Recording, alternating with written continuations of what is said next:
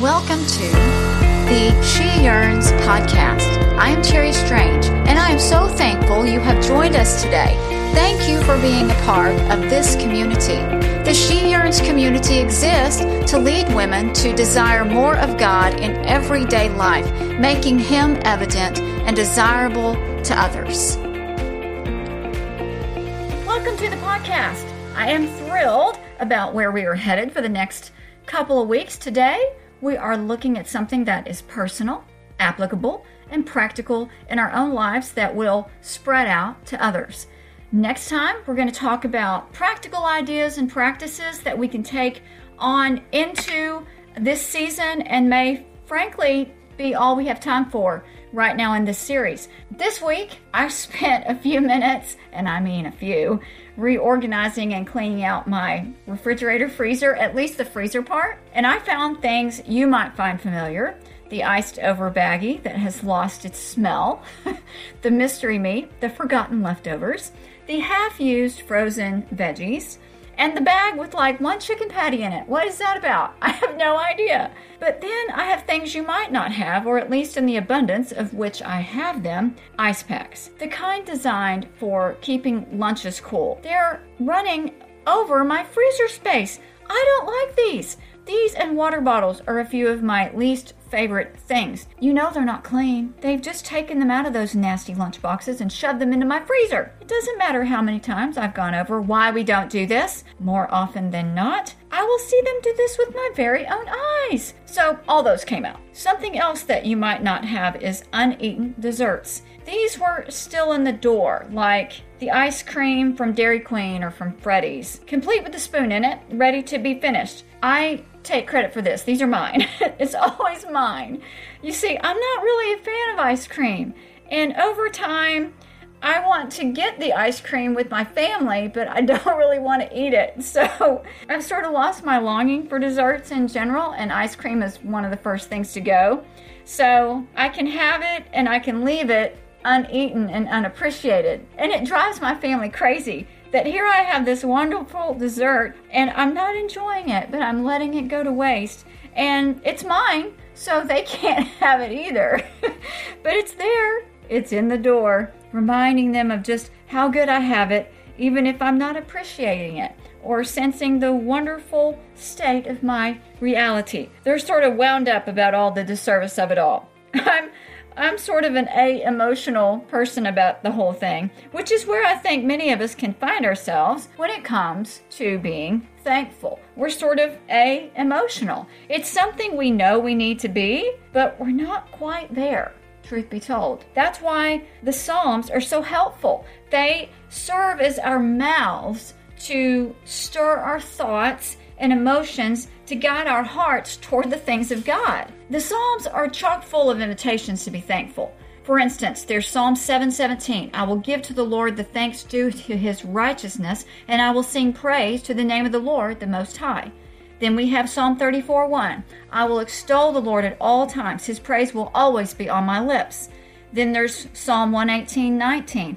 Open to me the gates of righteousness, that I may enter through them and give thanks to the Lord.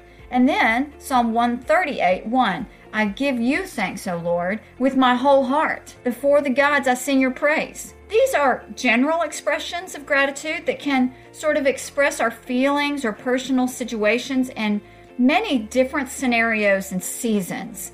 And you and I need to do this, but these don't always help me when I'm indifferent, like I am with this uneaten ice cream that I will likely throw away in a few minutes. There is one psalm in particular that has stirred me so often out of my emotional indifference for who God is and what He's done that matters for you and me. And today I want to pull 7 reasons offered in Psalm 107 out of it that will hopefully move us toward a genuine and unbound thankfulness. Let me just read you a couple of verses. Oh, give thanks to the Lord, for He is good, for His steadfast love endures forever. Let the redeemed of the Lord say so. Reason number 1, because He is good. That's the first reason to be thankful. There's a lot wrapped up in this short verse that we might not see with a quick glance. Oh, give thanks to the Lord, thus all capitals, Lord, for he is good. First of all, that's what the Psalms uses to address God. It's his personal name that identifies him as self-evident, the I am, the God who is good by nature and essence. And compared to him, there is none who is good. It's this God who has a love that is steadfast and enduring forever, which literally means that his mercies have no beginning and will have no end. That is a lot to undertake, to understand. Because he knew our greatest need was his goodness. His goodness is in this form because it's necessary to cover our sin. A love that is most definitely steadfast and never ending. And for this, the psalmist, right out of the starting gate, gives us a reason to be thankful. He is this kind of good. Reason number 2 is going to come from the next verses. Some wandered in desert wastes. This is verse 4. Finding no way to a city to dwell in. Hungry and thirsty, their soul fainted within them. Then they cried to the Lord in their trouble, and he delivered them from their distress. He led them by a straight way till they reached a city to dwell in. Let them thank the Lord for his steadfast love, for his wondrous works to the children of man. For he satisfies the longing soul, and the hungry soul he fills with good things. Reason number 2 is that he satisfies and fills. What the psalmist does is take different situations that are physically and emotionally dire here, that likely really happened to the exiles returning to Jerusalem after the Babylonian captivity, and writes this psalm of thanksgiving for why they should be thankful and how they can live thankfully. This first situation might not relate to you or to me in a physical sense, although it might. I have a daughter who was so hungry before we brought her into our family that she ate the shirt off her back. She understands crying out to God in her need. But for the most of us listening, we have not experienced hunger to the point we have been ready to satisfy those rumblings within us with the clothes we were wearing. Maybe the last can of tuna in the pantry, yes. The crust in the loaf of bread with whatever you had to spread on it, probably. Possibly the mystery meat in the freezer that I just found. Or maybe the free resource made available to you in your need by your community or by your church. Those are all possibilities. This is a picture of a person who is longing for something they know they need, but they don't have it. And every direction they've tried has been the wrong one.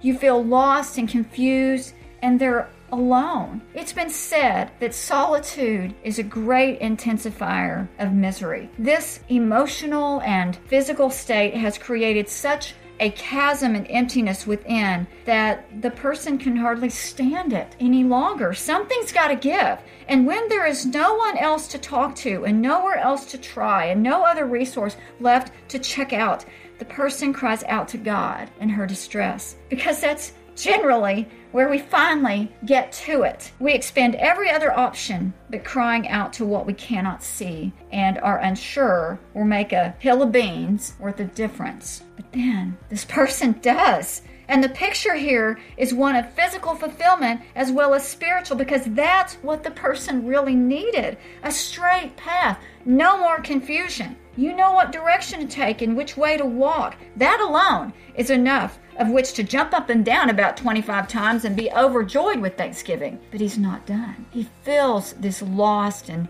starving person with good things. You see, that's how God works. He doesn't know how to go halfway. The Lord knows how to bless when you and I cry out to him in our genuine need, whatever that may be. Reason number 2 to be thankful today: he satisfies and he fills.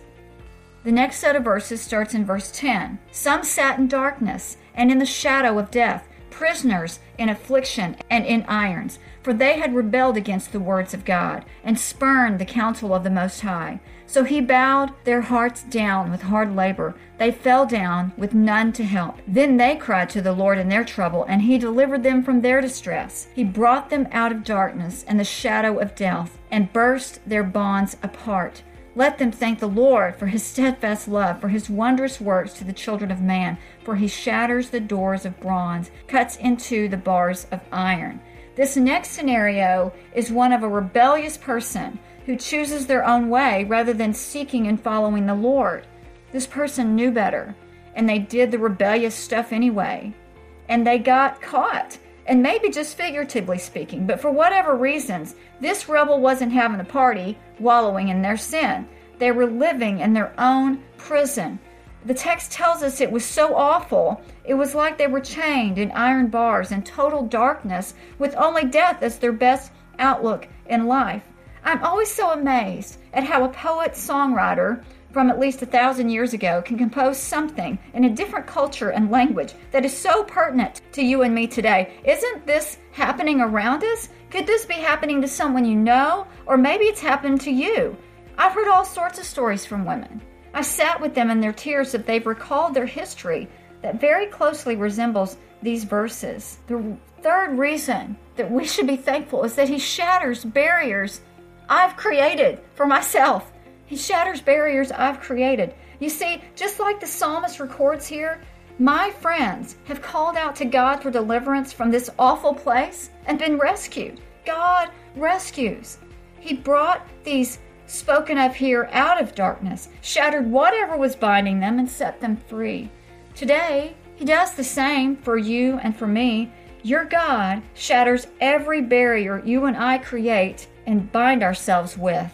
He is the only one who can release us. And until we recognize our need, we are prisoners of a hopeless and terrible reality. Glory to God. We don't have to keep experiencing this. God rescues. Reason number 3 to be thankful is that he shatters barriers I create and brings me into a place of abundance. The next verse starts at verse 17. Some were fools through their sinful ways, and because of their iniquities suffered affliction. They loathed any kind of food, and they drew near to the gates of death. Then they cried to the Lord in their trouble, and he delivered them from their distress. He sent out his word and healed them and delivered them from their destruction. This person too cried out to the right person at the right time. In their trouble feels like the absolute bottom of the pit of which we can land. The place where we cannot possibly plummet further. But it is often there, in that very place where grace is planted to catch us when we fall. The Bible is clear that your God delights to be there, wherever that is when you call. Unfortunately, we keep making these ugly, close to death moments our realities. Not the kind you want a selfie of. Nonetheless, and all the more, he is there in our trouble to deliver us. Reason number 4 to be thankful is that he heals and he delivers. And how does he rescue this time? How does he go after the person who has literally been a fool and going after sin and sleeping in the bed of sin she has made until she's so sick to death of her own mess she can't eat? The Word. Anyone who needs this kind of deliverance can hear or read or somehow get yourself immersed in the Word of God. For it is powerful to heal hearts, mend our brokenness, and it's like putting just the right medicine on a gaping wound and allowing the Lord to wrap it ever so gently. Then you keep after it, allowing it to penetrate and pour into your mind and your soul until the ache is not crippling. The Word of God assures us that our God healed this type of person by sending out his word to them and delivered them from destruction. Otherwise, they had no other hope. He continues to do the same work today. The next verse says, "Let them thank the Lord for his steadfast love, for his wondrous works to the children of man, and let them offer sacrifices of thanksgiving and tell of his deeds in songs of joy." Reason number 4 to be thankful is that he heals and he delivers. Verse 23 says this, "Some went down to the sea in ships, doing business on the great waters. They saw the deeds of the Lord, his wondrous works in the deep. For he commanded and raised the stormy wind, which lifted up the waves of the sea. They mounted up to heaven. They went down to the depths. Their courage melted away in the evil plight. They reeled and staggered like drunken men, and were at their wits' end. Then they cried to the Lord in their trouble, and he delivered them from their distress. He made the storm still, and the waves of the sea were hushed. Then they were glad that the waters were quiet, and he brought them to their desired haven. Let them thank the Lord for his steadfast love, for his wondrous works to the children of man. These people went along the way doing their thing. These people were on the sea because they were making a living, and making their wares across the sea was part of the deal. And then the journey turned ugly. Things got really bad. Life got hard. There was an unexpected storm of colossal proportion. They knew God allowed it. But this didn't make getting safely to the other side any easier. They literally pulled out all the gadgets, the instrumentation they could find to navigate their lives successfully, but they exhausted their resources. In fact, they exhausted themselves. That's what is meant by they were at their wits' end. They had nothing left, and yet they were nowhere close to the destination. The storm was still raging, and life was still a mess. That's when they cried out to the Lord, when they couldn't, for the life of them, cowgirl up and figure it out for themselves. And how did he respond to this stubborn lot? Exactly the same way he's been to all the other people who've waited to the very last possible moment to call on him, and he delivered them from their distress. It was like he was waiting on them to call, because it was after that he calms the sea and takes them where they needed to go. He does the same for us today, doesn't he? I can be so stubborn. Here I am in the center of a raging storm, the kind life brings when you're not prepared. And then it just hovers and strengthens. I try everything possible, pull out all my best attempts to solve my own problems and get my lifeboat across to the destination until I've spent myself into complete exhaustion and I am an emotional basket case. That's the wit's end for me. So I finally give in and ask the Lord for help, because I don't know how else to make it work. And that's when relief comes. He always does a work and often begins with me. Sometimes it's giving me what I need to get through to the other side in safety. Other times it's ever so apparent. He literally calms those waves, per se, in my life in a way only divine intervention can explain away. What we hear from the psalmist is this: God cares about the storms in our lives and wants to see us successfully to the other side. Reason number 5 for being thankful: he calms my storms and brings me in. Verse 32 says this: let them extol him in the congregation of the people and praise him in the assembly of the elders. Verse 33 continues, he turns rivers into a desert, springs of water into thirsty ground, a fruitful land into a salty waste because of the evil of its inhabitants. He turns a desert into pools of water, a parched land into springs of water. And there he lets the hungry dwell, and they establish a city to live in. They sow fields and plant vineyards and get a fruitful yield. By his blessing, they multiply greatly, and he does not let their livestock diminish. And when they are diminished and brought low through oppression, evil, and sorrow, he pours contempt on princes and makes them wander in trackless wastes. But he raises up the needy out of the affliction and makes their families like flocks. The upright see it and are glad, and all the wickedness shuts its mouth. These verses in this section offer a sort of summary of all the ways God intervenes with deliverance, but not in those really demonstrative ways we just encountered. It's more through the mundane, ordinary aspects of life that the psalmist seems to be communicating, hey, God even brings miraculous deliverance in what feels like the mundane and brings a miracle. So celebrate him and sing about it in your congregation. I think it brings together some overarching themes found in this section. Number 1, all of us have trouble on the planet. They take on many different shapes, other sizes, but catastrophes come. And sooner or later, we find ourselves in a mess. Sometimes the mess is physical, sometimes it's mental, and sometimes just as plain old spiritual. This is the bottom line. Trouble is inevitable, and that's what we see presented here. Number 2 is all this difficulty calls us to pray. When there is nowhere else to turn, even our natural instinct is to call out to God. That's what we've seen in all of these different scenarios. Even when it's the last thing we think of doing, we do it because we've got nothing, zilch, nada. We are called to pray. The third thing the psalmist reminds us of is that God is going to be there. Even if it's the last thing we do, God is going to be there no matter what. Doesn't matter if you've expended all of your resources or if you are at your wit's end. That is exactly when God is able to come in and do some pretty amazing stuff. That's what we see here illuminated in this Psalm 107. It's nothing but miraculous. Number 4 is that it's not enough that we keep all of this to ourselves. That's what the Psalms is trying to communicate. The call and responsibility is to tell others what God has done for you and for me. That makes him so glorious and causes his miracles to show up in the present day in our lives so that we are a thankful people. It's not enough to keep it to ourselves. Sort of like that song, This Little Light of Mine, I'm going to let it shine. And then it goes to the verse, hide it under a bushel. No, I'm going to let it shine. That's the sentiment here. Reason number 6 for being thankful is that God does the miraculous in the mundane. And finally, this last verse of the Psalm says, whoever is wise, let him attend to these things. Let him consider the steadfast love of the Lord. The wording here is not just whoever is wise, but let him be wise. It is observed that these things are open to all to be observed, but it is only the wise who actually do it. Anybody can see it. Anybody can look at it, but it's only the wise who actually do it. Too many can't grasp this call to wisdom.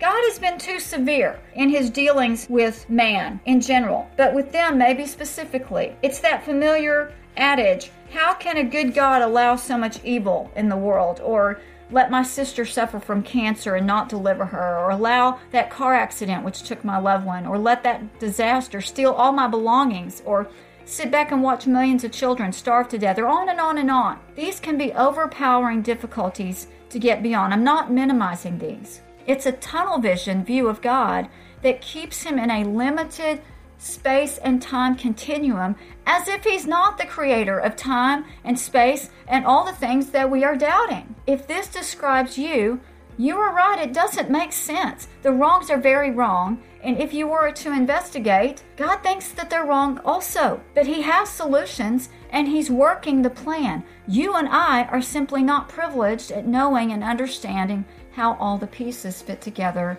Not yet. Until then, we are to follow the steps of Jesus, who looked at the pieces he didn't like either and asked God to change it, to make a way for him to miss the cross, to bypass the torture, the beatings, the lashes with the whip, the rejection, the humiliation and death. But then Jesus said, but not what I want, what you want, Father. In essence, I know you hold the plan, you see the big picture, and although I don't like my part in it right now, I accept that you know better than I, so I'm sticking with you. That's basically what we hear Jesus saying. In the end, the psalmist is calling us to big picture thinking, just like Jesus possessed. Wisdom looks intently at things from this big picture perspective. Look deeply. Think about it from Jesus' perspective. Don't gloss over it. There's nothing here to be afraid of. God was big enough to face his only son in the garden and then on the cross and turned his back on that son to do what was best for us. I can't even. What in the world? Whoever is wise, let them consider the steadfast love, the many, many loving kindnesses of the Lord. Let it be an unbounded gratitude, one that finds an outlet to others because you can't help it. One that sings loudly, not only in the car, but in the house, in the grocery store, at Walmart, for heaven's sakes, and without reservation in the sanctuary. A gratitude that spills out through love in our behaviors and attitudes towards others because we can't help it. A gratitude that is simply a response to his unbound love towards us. That is wisdom, according to the psalmist of Psalm 107. A gratitude that is unbound, unshackled, and freed to give reasons and evidences for the goodness, faithfulness, and character of your God today and beyond. May this word fall on you with power, penetrating your soul, and may this be your most thankful season yet. Thank you again for tuning in today. We will be releasing a new episode every week. I would invite you to become a subscriber. And it really makes a difference when you share something here that you find helpful or encouraging. You make an impact. You may never understand the value or difference your suggestion or encouragement made in the life of a friend or casual acquaintance just by passing a resource along. So please share what you find here with others. I would personally be grateful. Don't hesitate to like us on Facebook or Twitter or leave a review. For more truth-saturated, gospel-centered, spiritually insightful encouragement, please go to www.sheyearns.com, where you will find reading plans, articles, and other resources to help stir a desire for God into your everyday life.